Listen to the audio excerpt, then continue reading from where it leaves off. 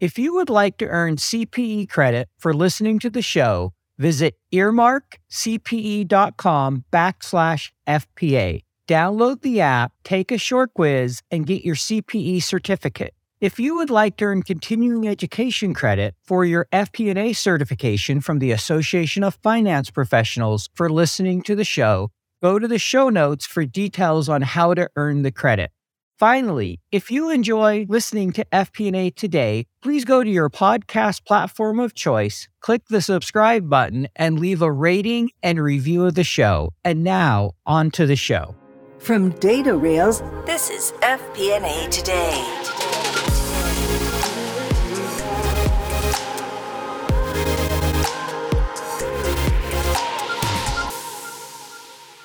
Hello, everyone. Welcome to FP&A Today. I'm your host, Paul Barnhurst, aka the FP&A guy. FP&A Today is brought to you by Data Rails, the financial planning and analysis platform for Excel users. Every week, we welcome a leader from the world of financial planning and analysis. Today, we have two guests with us that I'm delighted to welcome to the show. We have John Allen. John, welcome to the show. Great to be here. Thanks, Paul. Excited to have you. And we have Duke Heninger with us. Duke, welcome to the show. Hey, thanks, Paul. Good to be here. So just a little bit about them. They both come to us from the Salt Lake City area. They're along the Wasatch Front in Utah. They're partners at Amplio, which is a large fractional services business. They do a lot of work in the Intermountain West, and we're really excited to have them both on. So we're going to start. This is something we ask everybody, and we'll start here with you first, Duke, on this one. What's the worst or most challenging budget experience you've had in your career? Keep in mind, most of what I'm working on is $5 to $50 million companies. A lot of the time, they don't even have a budget. They've never done it before. We come in and they have 10 teams for some reason, and they all want departmental budgeting, but never done it before, nor do they have good data. So all of the worst experiences are really most of the experiences that I have. That's funny. And what is so challenging in the situation? Is it the data? Is it putting the process in place? A little bit of everything. It's the data. It's getting things put in a way so that people can understand what they've even spent. Most of my clients are on a very simplified accounting system. They aren't classifying anything in separate departments. So it's breaking it out, trying to understand who owns what, where should it go. And ultimately, everybody just sandbags just so that they don't trip a budget. What's maybe a key takeaway from, dealing with that kind of situation, those challenges? Any learnings from that? A lot of it is just education. Getting people in a spot where they understand what this is for, getting them to understand this is not like a big brother situation, and helping them to understand the process. It's really, if I can just meet with them one-on-one, walk them through it, then I can get the data that I need from them fairly quickly. Hardly ever works if I just email them a spreadsheet and say, hey, this is what you spent last year. Tell me what you're going to spend this year, Yeah, that sounds about right. How about you, John? What's the kind of worst or most challenging budget experience you've had? I was, leading an FP&A department during COVID, and at that time was working in, a big multi-unit restaurant business. And so, you kind of think about your worst nightmare in a restaurant business is one where your customers maybe, are limited on their ability to come and visit your establishment. And so that was really challenging just because the inputs were so uncertain. We were running scenarios where we might be down 50% and we might not be.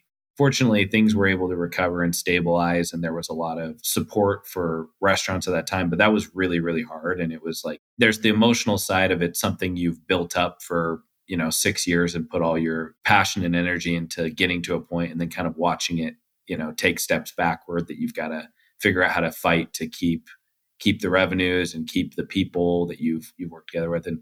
And so that was really a challenge, but it was really cool to see people come together during that time. I can imagine that was really difficult. What's maybe a learning or something you took away of going through that experience that kind of helps you today? For me, just the more disciplined you can be about finding creative solutions to hit targets, right? Because we definitely got creative with the teams of things that we could cut back on that wouldn't affect anybody's livelihoods quite as much, right? And then And I think acknowledging the things that are outside of your control, like that's a big piece of like, you can do everything perfect, you can execute perfect. At the end of the day, there's just going to be things that limit your ability to hit certain inputs or projections. And you've got to figure out how to adapt. And versus the alternative is you can complain and kind of place blame other places, but there's always going to be, I like to call it gravity, that kind of things out of your control, and it's just there. And so that's what I learned through that process. It's a really valuable lesson. And I like that. It's so true. Sometimes there are things you can't control. You could do everything perfectly and something comes out of nowhere that you could never anticipate. And you have to adjust. You got to stop complaining and just realize, all right, it's going to impact our ability to hit some goals. What's the best we can do here? Why don't we, kind of take a step back here for a minute? We've asked those questions. Next, I just love to get to our audience to get to know a little bit about each of you. So we'll start with you, Duke. If you could just tell us a little bit about yourself and your background. Sure. I guess I have kind of a classic background of starting. I was an accountant for the government 17 years ago. And, they tried to keep me there. They offered me not a lot of money to do it, but man, those great benefits, right? I decided I will pursue my Mac from that. I went and did that. I went through the recruiting process. I ended up joining one of the larger regional firms, CPA firms around Salt Lake City. And the reason that I did that is because I've always had this entrepreneurial spirit, and I really wanted to be involved with companies that were maybe in their earlier rounds of raising capital, or, they're scaling, they're improving. I wanted to work with founders, and I did. I ended up working with dozens of types of companies, and from doing everything from cash all the way down to equity. And so I got a good view of lots of different areas. And then one of my favorite clients hired me out, and I was in the manufacturing and lifestyle brand kind of space, was there for nearly 4 years. While I was there, I kind of started in the controller side. Unbeknownst to me, I was working in FP&A most of the time. I didn't even know what that term was until I went to a conference, an FP&A conference, and everything that they were saying, I'm like, hey, these are the things that I'm doing right now. And so it was eye-opening to me to see that this was even a thing. And then we went through some rounds of layoffs and shrinking budgets, and I ended up terminating myself. I chose myself as the head of my department to go. And it was a perfect timing. Everything, all the systems were set up really well. The people were doing a great job. I thought, it would be best if I left rather than them. And it was great. I stepped right into doing fractional CFO work, and that was in 2018. I've been doing fractional CFO work the whole time, and it allowed me the flexibility to kind of do other things that I wanted. So during that time, I bought a company, grew it. It was kind of a turnaround opportunity, got tripled sales from that, and after 3 years, sold it to another company, a larger company. And now I'm just focusing 100% on fractional CFO work. Thanks for that introduction there, Duke. Appreciate it. John, can you tell our audience a little about your background? Yeah, so I'm the son of a college professor of accounting. I went through my whole growing up phase and career thinking I was going to work in public accounting and try and be a partner at one of the big fours. And, my dad had seen a lot of his students be really successful in that career path and had encouraged degree in accounting and go the CPA route. I went through school, got that internship in the big city and learned a ton, but realized it wasn't going to be a good fit long term. And at that point, it's kind of like those moments when you're a college student and you're trying to figure out what you want to do. It's like you have this identity crisis of oh, shoot, I thought I was going to do this and now I don't know. And so what I ended up reverting to is I feel like I've always had an entrepreneurial spirit, was involved with the business plan competitions in college. I ended up going and I did an internship with the University Growth Fund at the University of Utah. It's connected to a few other universities. And then I ended up out of that going to go work for a tech startup that did supply chain. It actually is, it's a software solution that's integrated with, some pretty big retailers like Nordstrom. And we were building that kind of their back end for drop shipping. It was really a huge shift from going to a huge public accounting firm down to startup where, and what was cool though, is I got to do all of the finances there because at a startup, there's not many people. And so even though I was young and not qualified, they said, here you go. And, fortunately, my accounting background helped me pick it up pretty well. And so I was closing out the books, doing balance sheet work papers. I parlayed that into another startup opportunity. Amazingly, both those startups ended up being quite large companies, huge exits. Investors were happy. They're still around here in Salt Lake and doing lots of really cool things. And I've interacted with their products kind of outside. Out of that, though, I realized in the startup world, I needed a little bit more big company experience. And so I really wanted to get into a role that would round out my accounting skills with a private equity backed company. And so funny enough, I had done a lot of research on FP&A and realized I'm like, I want to get an FP&A position. And so I just started applied for some big companies. But I really wanted to get mentored by some bigger people, some people who've been doing it longer, and got to wear all hats at startup, go to big corporate, and then maybe go back to startup land was my plan. And so luckily I was able to get one in. There was a big private equity backed multi-unit restaurant concept that's really popular here in Utah. It's amazing food. I love the brand, still love the brand. And I was able to get a job there, and I was able to learn from an amazing leader who was just an ace at Excel. He had like 20 tutorials of how to, even like down to like the formulas to shade your cells like a certain way so that when you add a line, it doesn't mess up the other row. He was just so good. And I couldn't imagine like a better environment to go learn. And so I did that for 7 years, kind of worked my way from the bottom and sat in a lot of different types of FP&A and accounting positions over that time. And after doing that, I realized I wanted to get back to the smaller growth companies and jumped into consulting like Duke. So a little different story, but very similar between public accounting, corporate, bigger corporate, and then back into consulting. And it's been so much. The last 3 years have just been so much fun. And I just love what we do and love the clients we get to work with every day.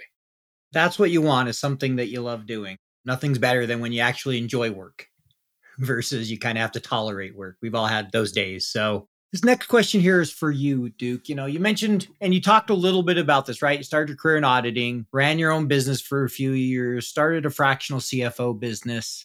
How was that transition for you from accounting to FP&A? You mentioned you'd been doing FP&A for quite a while before you even knew what it was. But maybe just talk a little bit of that transition from accounting to kind of FP&A to fractional services, how that kind of went for you. Well, it turned my world upside down. My path going through the small business was that, I went to this organization that really had no systems or processes set up around accounting or finance. And really, in everybody's mind, accounting and finance were the same thing. They didn't even know what they didn't know. I did have a leader. There was a CFO there with a banking background. And, he was really responsible for helping to finance all the equipment. This was manufacturing. And he was good at finding answers to things, but it was always very, reactionary. And so getting into it, I didn't even know what I was doing. I was just trying to solve a problem. And it was all very reactionary.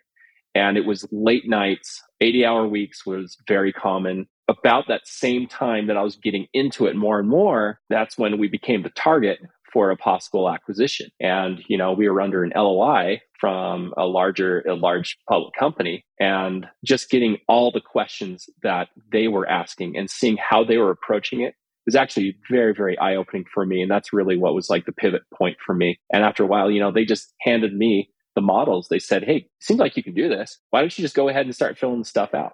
And that's really the thing that was the trigger for me. And, then getting into consulting work, it was, all this information. And then really getting a consulting, it's kind of, you were working in this world and now you're often working in this world. And it's needing to simplify the outcomes for people. And, what is it they really need and why? Coming up with things that are specific to the financial operation. When you're working internal to a company, you're wearing many hats. You're doing finance, but you're also doing operations as well. You're doing human resources a little bit. You're doing sometimes IT, And so it was really nice for me to focus on that one thing that I knew really well. Got it. Makes a lot of sense. And definitely small companies, you are doing a little bit of everything. I've definitely learned that over the last year and a half running my own business now. So, John, I'd like to get a little bit of your thoughts. I know you've worked a lot in the restaurant industry. You spent 7 years there. What in your mind do you think are some of the most important metrics for someone analyzing the industry? Like kind of how do you think about the industry from an FP&A standpoint and kind of looking at that industry? That's a great question. And I should say I've been doing it for more than a decade because many of the clients that I work with direct are multi-unit and having a lot of success out there. Restaurants are hard, and there's a couple reasons restaurants are hard and where FP&A comes into play, but they're operationally intense, meaning you got to get people to show up to work and to do the same set of actions and then keep customers happy, keep tables clean, cook the food, and it's really small transactions. It's not like you're selling, at least most of the restaurants I've worked with have been, it's not huge tickets. It's, $10, $20 average tickets, right? Not to mention, so the operation is hard, but the other thing that's really expensive is the construction. So you actually have to, before you make any money, you spend 6 to 12 months doing construction, basically building like a new house, hoping and praying that whatever concept or idea you have is going to work in this spot. And once you build it, you can't just, pick it up and move it. Right? It's like you've built it, you're already into this. So I think restaurants succeed in two areas. They get the right spots and then they run good operations. If you get the wrong spot, you can run the best operations in the world and still struggle as a business. So they're both really, really important, but getting the right sites and concepts that work in certain spots, it's different depending on what the people are like in those areas and how accessible those areas are. So FP&A and data is a huge, huge part of being successful in restaurants. There's a lot of data that goes into analyzing if a site is going to work. And some of that is cross-pollinating, your existing customers if you've been open a while. If you're a new concept, you don't have that luxury. So it's using the best data you have to say, am I going to be able to get enough customers here? And then there's the understanding what are the inputs, right? Which is how much is this going to cost to build out the concept? And then what are the outputs, which is how much is this going to cash flow after I open? And so I like to call those restaurant unit economics, which is really a function of what was my capital expense, right? How much did I spend to build this store? And then how much cash did it produce after I build it? Hopefully it's producing cash. Some I've seen where you make a huge investment and it doesn't produce cash. Those are really expensive, hard lessons. And we call those unit economics, cash on cash returns. You can use those to do an IRR calculation. But at the end of the day, it's kind of the same idea of I invest $1. Hopefully I get 30 cents back a year at least and pay the construction off in 2 to 3 years is kind of what the industry likes to see. If you can be better than 2 years, you're kind of best in class. I've worked with concepts that have done it in a year, and it's a magical thing when you can, make a $500,000 or $1 million investment and get that money back in year one. And then every year forward is just gravy. Sure. Yeah. Once you've paid off that investment, you're earning at a much higher rate. I like the way you explained that and thought through that and just kind of the unit economics, all the data and the stuff you talked about. It was a really good answer. I appreciate that. You know what it is like. 13 different spreadsheets emailed out to 23 different budget holders. Multiple iterations, version control, errors, back and forth updates. You never really feel in control of the consolidation and collection process. Yep, I've been there. Stop, breathe. DataRels is the financial planning and analysis platform for Excel users. DataRels takes data from all your company's disparate sources. No organization is too complex, consolidating everything into one place, secured in the cloud. Now all your data finally talking to each other. Everything is automated back into your report in Excel. Cash flow, FX conversion, intercompany transactions, now automated and up to date. Drill down and variance analysis in seconds. Don't replace Excel, embrace Excel. Turn your Excel into a lean, mean FP&A machine. Find out more at www.datarels.com. Next question I have for you here is, I want to ask, John, you've in 2020, I believe it was 2020, you started teaching, right? An FP&A course at the University of Utah. So tell us a little bit about that experience. How'd that come about and what do you teach in the course? I'd been teaching for a long time, weekend classes, things kind of more odd certificates, things like that, and gotten to know the people up there. I'd been teaching a financial modeling class, which was existing, and I created a bunch of case studies and problems to get people using Excel and the tools to just like be an FP&A person, kind of sit in the seat. It was really popular. And one of the things that the department at the University of Utah started talking to me about that I think is amazing was what else could we do? And we started talking about a concept of how do we encourage more people to go into FP&A positions when they graduate. It wasn't on my radar. I didn't know what it was when I was a student. Duke said the same thing, right? And it's like you kind of learn it's out there. A lot of accountants get into it, and then some data folks get into it. But it's this really unique, cool position that you can do early in your career, get to work with lots of different departments, and you can parlay that experience into becoming a leader. And many FP&A people go into HR, they go into marketing, they go on to be operators. Not all of them are going to be CFOs like me and Duke. And so that was the concept of the class that we discussed and got a lot of support. So I actually got a kind of a white label to create this course, and I could do what I wanted. There was no textbook I had to follow. And that was a lot of fun. So I would get similar to your podcast. I think just more content and education out there is just good for the profession. I would have speakers every week talk about how they interact with FP&A, how they use data to make decisions. And every week we would do one, like we did an HR problem around turnover. We would do a marketing problem around CAC to LTV and customer metrics within e-commerce. We did a balanced scorecard for restaurants. And every week it was kind of like a different department of how do you support operations? How do you support finance? How do you support HR? And the goal is at the end that more students will consider applying for jobs in FP&A. And what's so fun is I've helped some of those students get jobs in FP&A, and I've had many of them reach out and say, this wasn't on my radar, but now I'm applying for jobs within FP&A. And so for me, it was really rewarding to just kind of help maybe steer the trajectory and get some students. And companies are trying to hire for these jobs too, but I'll get some good talent kind of going for some of these opportunities that I feel like open doors down. They're great early on, but they open doors down the road. I think that's great you're doing that because there's not many universities that are teaching FP&A. Like you said, most people don't know what it is in undergrad. I didn't know what FP&A was. And, I have a friend of mine who's been on the show before, a guy by the name of Derek Baker. And he was originally thinking, I went to school, I'll do investment banking because that's the route I need to go, right? If you're finance, you do investment banking. If you're accounting, you go to the big four. Pretty common, right? That's kind of the path everybody knows. And he did an internship and started to learn what FP&A was. And he's like, I don't need to do investment banking. I'd rather do FP&A anyway. And so he's done FP&A. Now he's a big believer trying to help people realize, okay, there's other options here that you may not be aware of straight out of school that can be a really good option. If investment banking isn't really what you want to do and you're just going there because, oh, hey, that's what everybody does, I need to punch my ticket, or you're just going to be an auditor because, well, audit's what's expected. Maybe there's another option. There's another way. And I think it's great when we share that with people. And so they're aware. I was talking to a student last night who was kind of asking me, do I need to do this? I'm like, no, you don't have to go that route. Can you? Sure. But there are other options. That's what I would say is like early in my career, I felt like the decisions I made of like, if I don't do this now, I can't do this thing 10 years from now. Like it was always these absolutes. I can't be an entrepreneur if I don't do these things now. And I can't do a private equity deal unless I do investment banking. And what I've learned is that I think that those kinds of absolutes are just not true. It's like you need to learn skills that make you valuable in the workforce and where you can solve problems. I've gotten to work on private equity deals and have made investments into private companies, right? That's exciting and fun.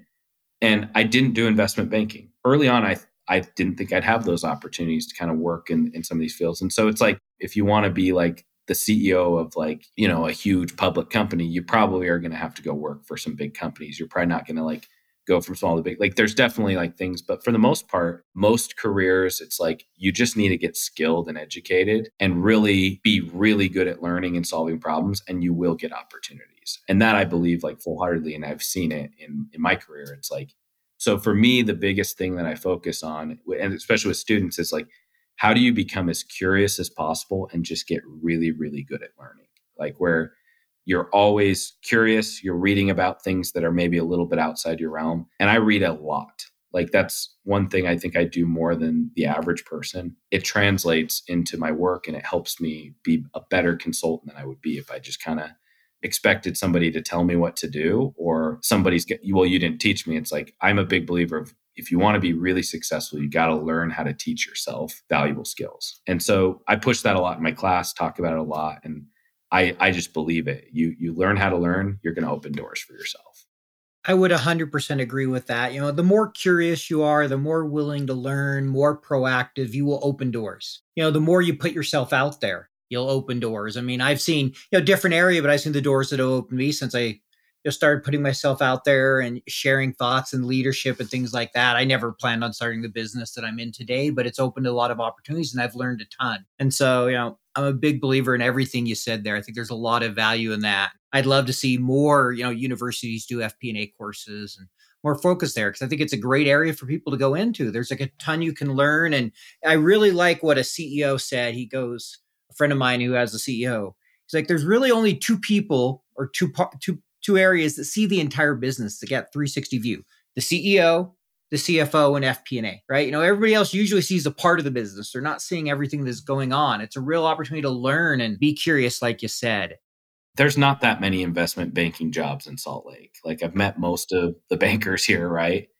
There are hundreds of FP&A or FP&A like adjacent type jobs, if not like thousands or tens of thousands. There's just a lot more of them available. So like, as you're talking about universities, things that was the point I made at the university is like, you talk about like, you guys should be preparing the people for the workforce, not everybody to compete for the same 10 jobs. It's like, how do you qualify people for the jobs that are available that will make huge impact in, the business community? And it's not just the business community, it can be the nonprofit community, it can be, education, but those skills translate so well across other types of industries. And it's like that there's a huge amount of demand. So I just think like, if I'm fishing, right? And yeah, there's 10 big fish in one pond. Yeah, like I might be one of the lucky people to put my pole in the water and pull up one of those big fish. But if there's this huge pond with hundreds of medium-sized fish, my odds are actually probably a lot better for success in the medium pond. Not everybody thinks that way. And certainly like I'm a big believer of like, there's a huge amount of opportunity to be really successful. And yeah, it might not be the biggest fish, but it's still a pretty good sized fish you can catch. That's great advice. And I really like that. I think there's a lot to that. And especially, right, if you look at most cities, yes, there are some that have lots of investment banking jobs. You want to be in San Francisco, New York, some other places. But in general, there's a lot more FP&A roles in just about every big city in the US than there is investment banking roles. And I would say even in those roles that probably have a lot of investment banking, there's still going to be a lot of FP&A. So I think it's helping people realize what's available. So this next question is going to go to you, Duke. I know you've been working on creating, an online course with, your experiences. So what is it you're hoping to teach people in that course? What is kind of, you're hoping to help them understand about fractional CFO and the work you do? Any type of thing you're going to teach somebody, it's often best if you're looking at yourself from where you were years ago. Where I was, like I've explained it already, I found myself in a position, I was a controller. So mid-level management type person. And I had a lot of responsibility, but the amount of oversight, the amount of training that I had was really minimal. And I found myself in a situation where I needed to answer some pretty big questions. And I didn't really understand how to do it. And so, what I'm trying to come up with is more of a system agnostic, size agnostic, kind of, company agnostic industry and all that. Something that will just help people that are finding themselves in this kind of position where they're like, hey, I know certain aspects of this, but I don't know the whole thing. And, looking at maybe a holistic approach to the CFO system, which is, accounting, FP&A, and strategy. You might break those up into or group them together differently. But if you look at accounting as like, the foundation, and the purpose of it is to really support the FP&A, which supports the strategy. And so tying everything together and just helping to just give a framework of here's a way to start thinking about things so that, and you can apply whatever. Like, I'm not going to be teaching, an Excel course. I'm not teaching systems. I'm not teaching, the step-by-step approach of every individual situation because there's so many out there. But it's, okay, take yourself now and you feel like you're not quite there yet. You don't really understand. But I want to teach you how to start thinking about how to simplify the accounting, how to focus and strengthen the FP&A, and even how to start approaching things like, how do I go and support strategy? We support it before we drive it, right? And it's really hard I don't think I could teach a course on all the different kind of strategies, but I can start talking about how to support. You look at raising debt and raising equity, those are two things that for someone, I found myself, even 5 years ago, getting put in a spot where, at these smaller companies of, hey, we need debt, we need equity. And I go, hey, is there someone who can help me? And I couldn't really find a whole lot of people except a few other mentors. And they just said, hey, just do this, this, this, this. It was like, oh, this actually seems really easy. And supporting strategy can be fairly simple if you think about it the right way. So that's my hope, is to create a system just to start thinking about things and knowing, okay, where do I go from where I'm at right now? And what's the direction that I should start focusing? And, a little bit of a step-by-step approach. So it's not to have somebody be a CFO right after, and this might be for someone who's like a homegrown accountant, that's finding themselves in that situation. It might be someone who's left public accounting. It might be someone with the title of CFO, and they just haven't seen certain things before that, they don't know how to think about it. So it's kind of a broad approach, but the focus is this underserved market where, like, if you go, I was looking at NAICS the other day, the, National Association of, like, those like codes that you put. Yeah, I know them. Yeah. And they come out with these reports to say, well, here's how many companies are in the US, and they kind of break it down by size. And as you'd imagine, companies that are really small, there's just a ton of them. And, this is like under $1 million in sales. Like, really, they don't need like a CFO. They're going to get a lot of their advice from their like tax preparer or a CPA or something like that. And they might just have a bookkeeper keeping stuff, and that's fine. And you look at the large companies that, have a lot of robust support, budgets and all of that. And there's only just a few of them, really. But there's this middle area where it's kind of this awkward area where, there's not your CPA can't really do the work that's needed, but you often don't have the resources to go hire the people who know everything to do. And this is partly why the fractional space has been blowing up recently, right? To give that kind of experience. But Paul, like, we look at the fractional space and people say, hey, I'm a CFO. And you start asking questions and realize, you're really not a CFO. You're like a controller, or you're a bookkeeper that knows how to, maintain a cash forecast. Or, you might be doing some template type of things, but like, can you really think through the strategy, and helping them achieve the goals they want to achieve? It's more than just presenting information to somebody, right? And so how do you go and think about that in this space of the middle market? Great. Well, it sounds like that'll be a really exciting course. And I like how you kind of frame that to help people think about those different areas that you mentioned, the accounting, the FP&A, and the strategy, and how they support each other. And yes, you see a lot of people in the space that, you see the CFO term used loosely in fractional work where, hey, they're really a bookkeeper, or they're really, just doing very basic things. There's not the strategy. There's not really helping create the value. As I always tell someone when they say, yeah, I have services, I'm like, okay, are you getting advice to help your business grow? Or are you just getting reporting and bookkeeping? Yeah, I'm just getting the second. Then you're probably overpaying, or you're not really getting those services of where the value comes. And so I think, some great things there. And kind of speaking of that value in FP&A, John, I'd love to get your thoughts. What do you think is great FP&A? What does that look like to you? Yeah, that's a great question. To demonstrate that, I would like kind of look at my models that I build and FP&A models things now versus maybe what they looked like a decade ago when I was getting started, right? I think my formulas were like a paragraph long sometimes. And it's like, I took a lot of pride in, like, I had a lot more hours back then. And it's like, you build out these intense models, big pivot tables. And it's like, early on, it's like, man, I need a faster computer so it can process all this data. And what I've learned, the more experience I've gotten, the more I've appreciated simplicity, right? Is like, how do you simplify? How do you focus on the right couple things? And how do you get all the complexness out? Because a great FP&A person is going to, they're ultimately the models and the recommendations and the graphs and different insights you build, they need to lead to action and decision. And if it confuses, if it's a cool insights are great, but they don't necessarily drive action and decisiveness, then you maybe haven't done your job. So I'd say, like, I have like maybe less cool insights than I did 10 years ago. I would find also, did you know this day, this thing happened and this thing happened, But I tend to focus a lot more on just simplicity and actionable insights. And so to me, those are the things that I would say great FP&A is going to be.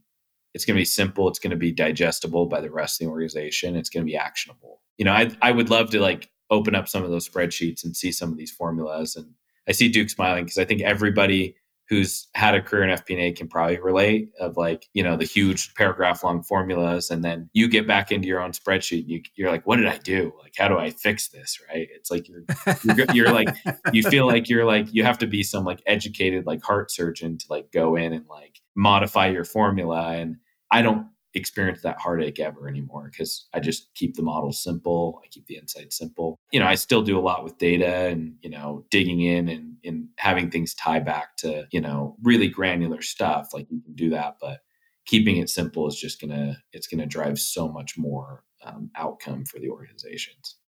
I love that. There's three things I heard there, right? Keep it simple, digestible, and actionable insights, not just insights for the sake of insights. One of my favorite quotes, and I say this all the time now, and I really have come to believe it, is simple is hard, complex is easy. It's often easier to write that long formula than think about how do I simplify this so that it's not in this big, huge formula, whether that be creating a helper table or, whatever the situation is. But we often default to that complex because, sometimes it's cool to build something complex. And also sometimes it's just the nature, like we'll start with this ugly nested if because, I know that, versus thinking, how do I not make this formula wrap around the whole page or whatever that problem may be? So I love that, just really focusing on simplicity, because that's something I've had to work really hard on my career. It doesn't come natural for me. I tend to want to get into all the little weeds and be complex. I have to remind myself that that's not always beneficial. And I see Duke smiling there. I think he can relate a little bit to this conversation.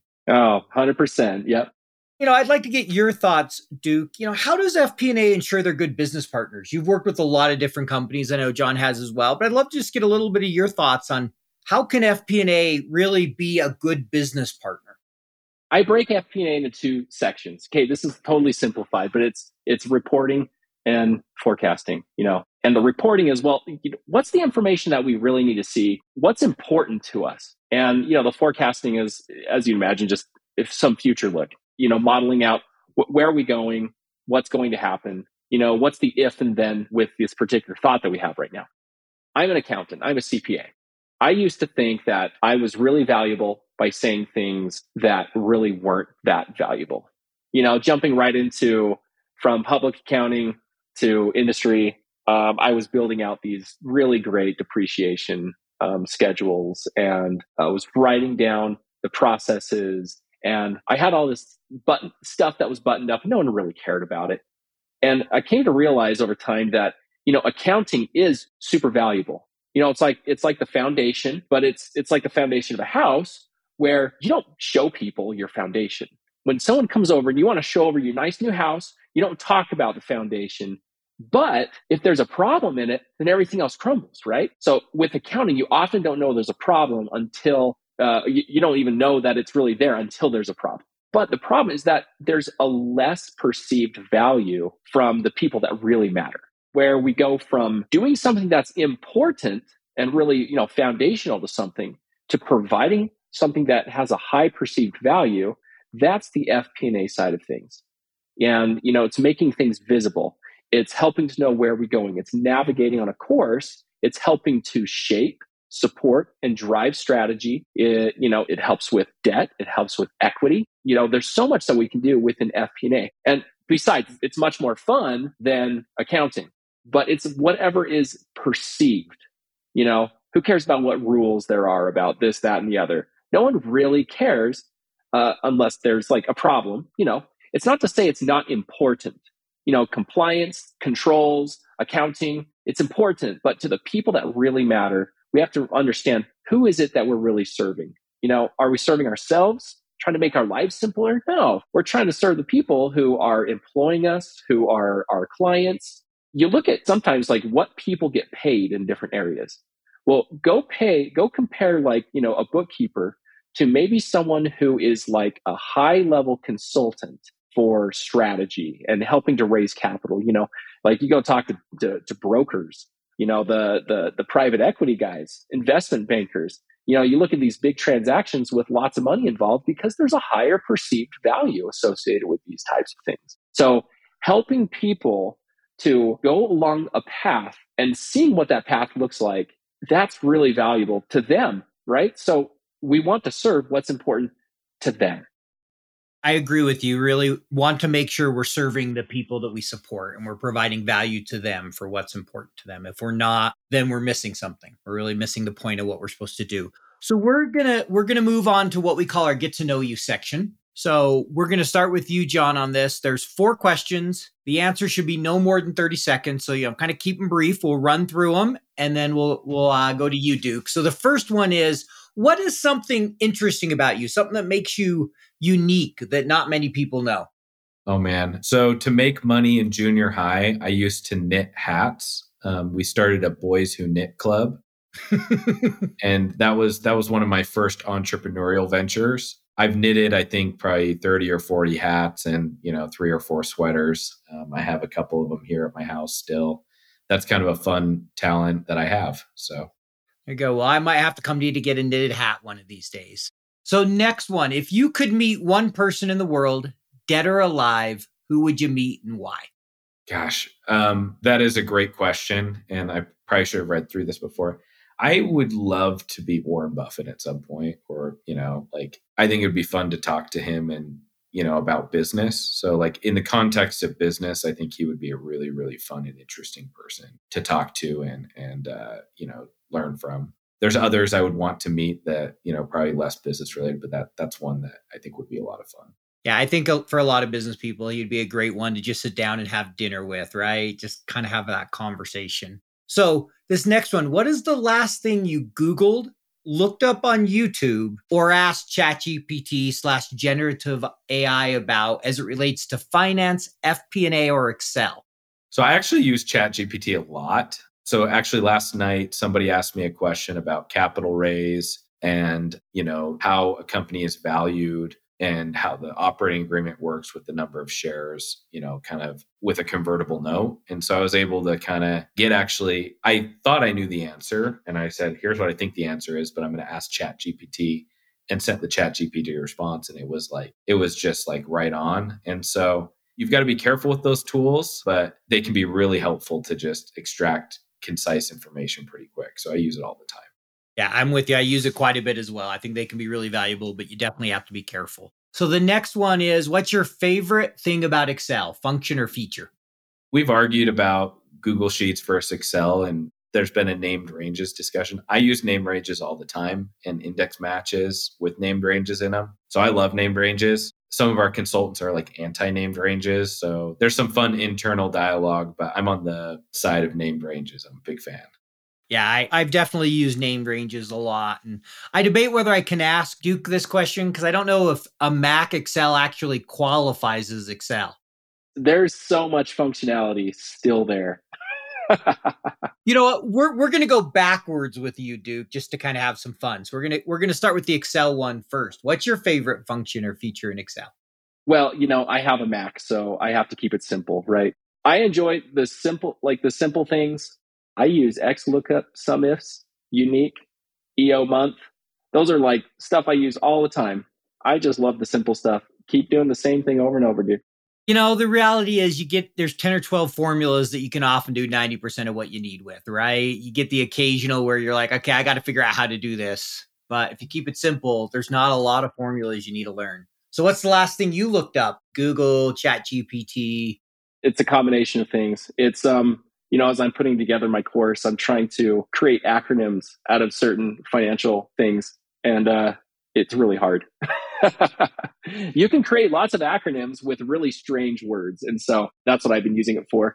But, with client related things, I recently used it to write a going concern analysis. This is the time where there's a lot of companies that are, have been going down or continually going down.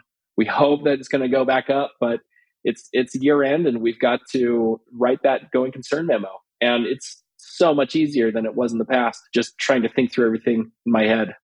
I bet. Yeah, it's nice when you can use something like that. So who's the person you're going to meet, dead or alive? Oh man, this was a hard one for me as well. But I was thinking it would be really nice to go back and see Greek philosophers. It doesn't really matter which ones.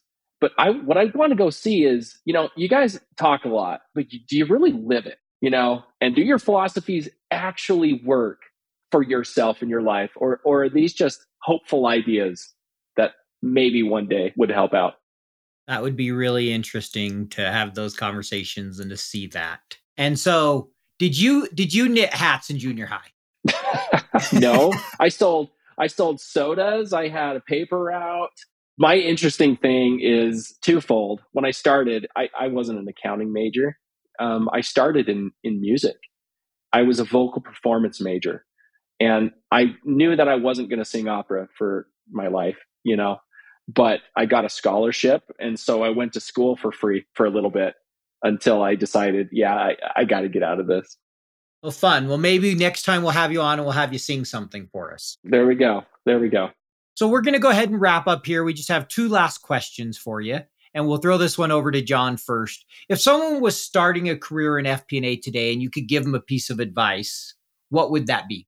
Yeah, I would say just when you're getting started, it really matters who you work with and who you learn from. And even if it's not the coolest job title or the coolest company, but there's an amazing leader that you can learn from, it's worth getting that right early. And it's not about being in like the sexiest, coolest company or position. It's really about what can you learn. And so for your first job, I believe who your boss is matters. And it would be better to be at something that's a boring business with a great boss where you can get the skills than a really cool business with a horrible boss. So people don't always weigh that in. I would weigh it over compensation with your first job of like, this is going to set the tone for your trajectory for the next couple decades. Get those first few years right and make sure you get a leader that you can learn from and that's going to help you grow your technical skills, because most of your technical skills happen in the first 2 to 5 years of your career. That's where you develop those. And so to the extent you can really make those good ROI, it's probably worth it.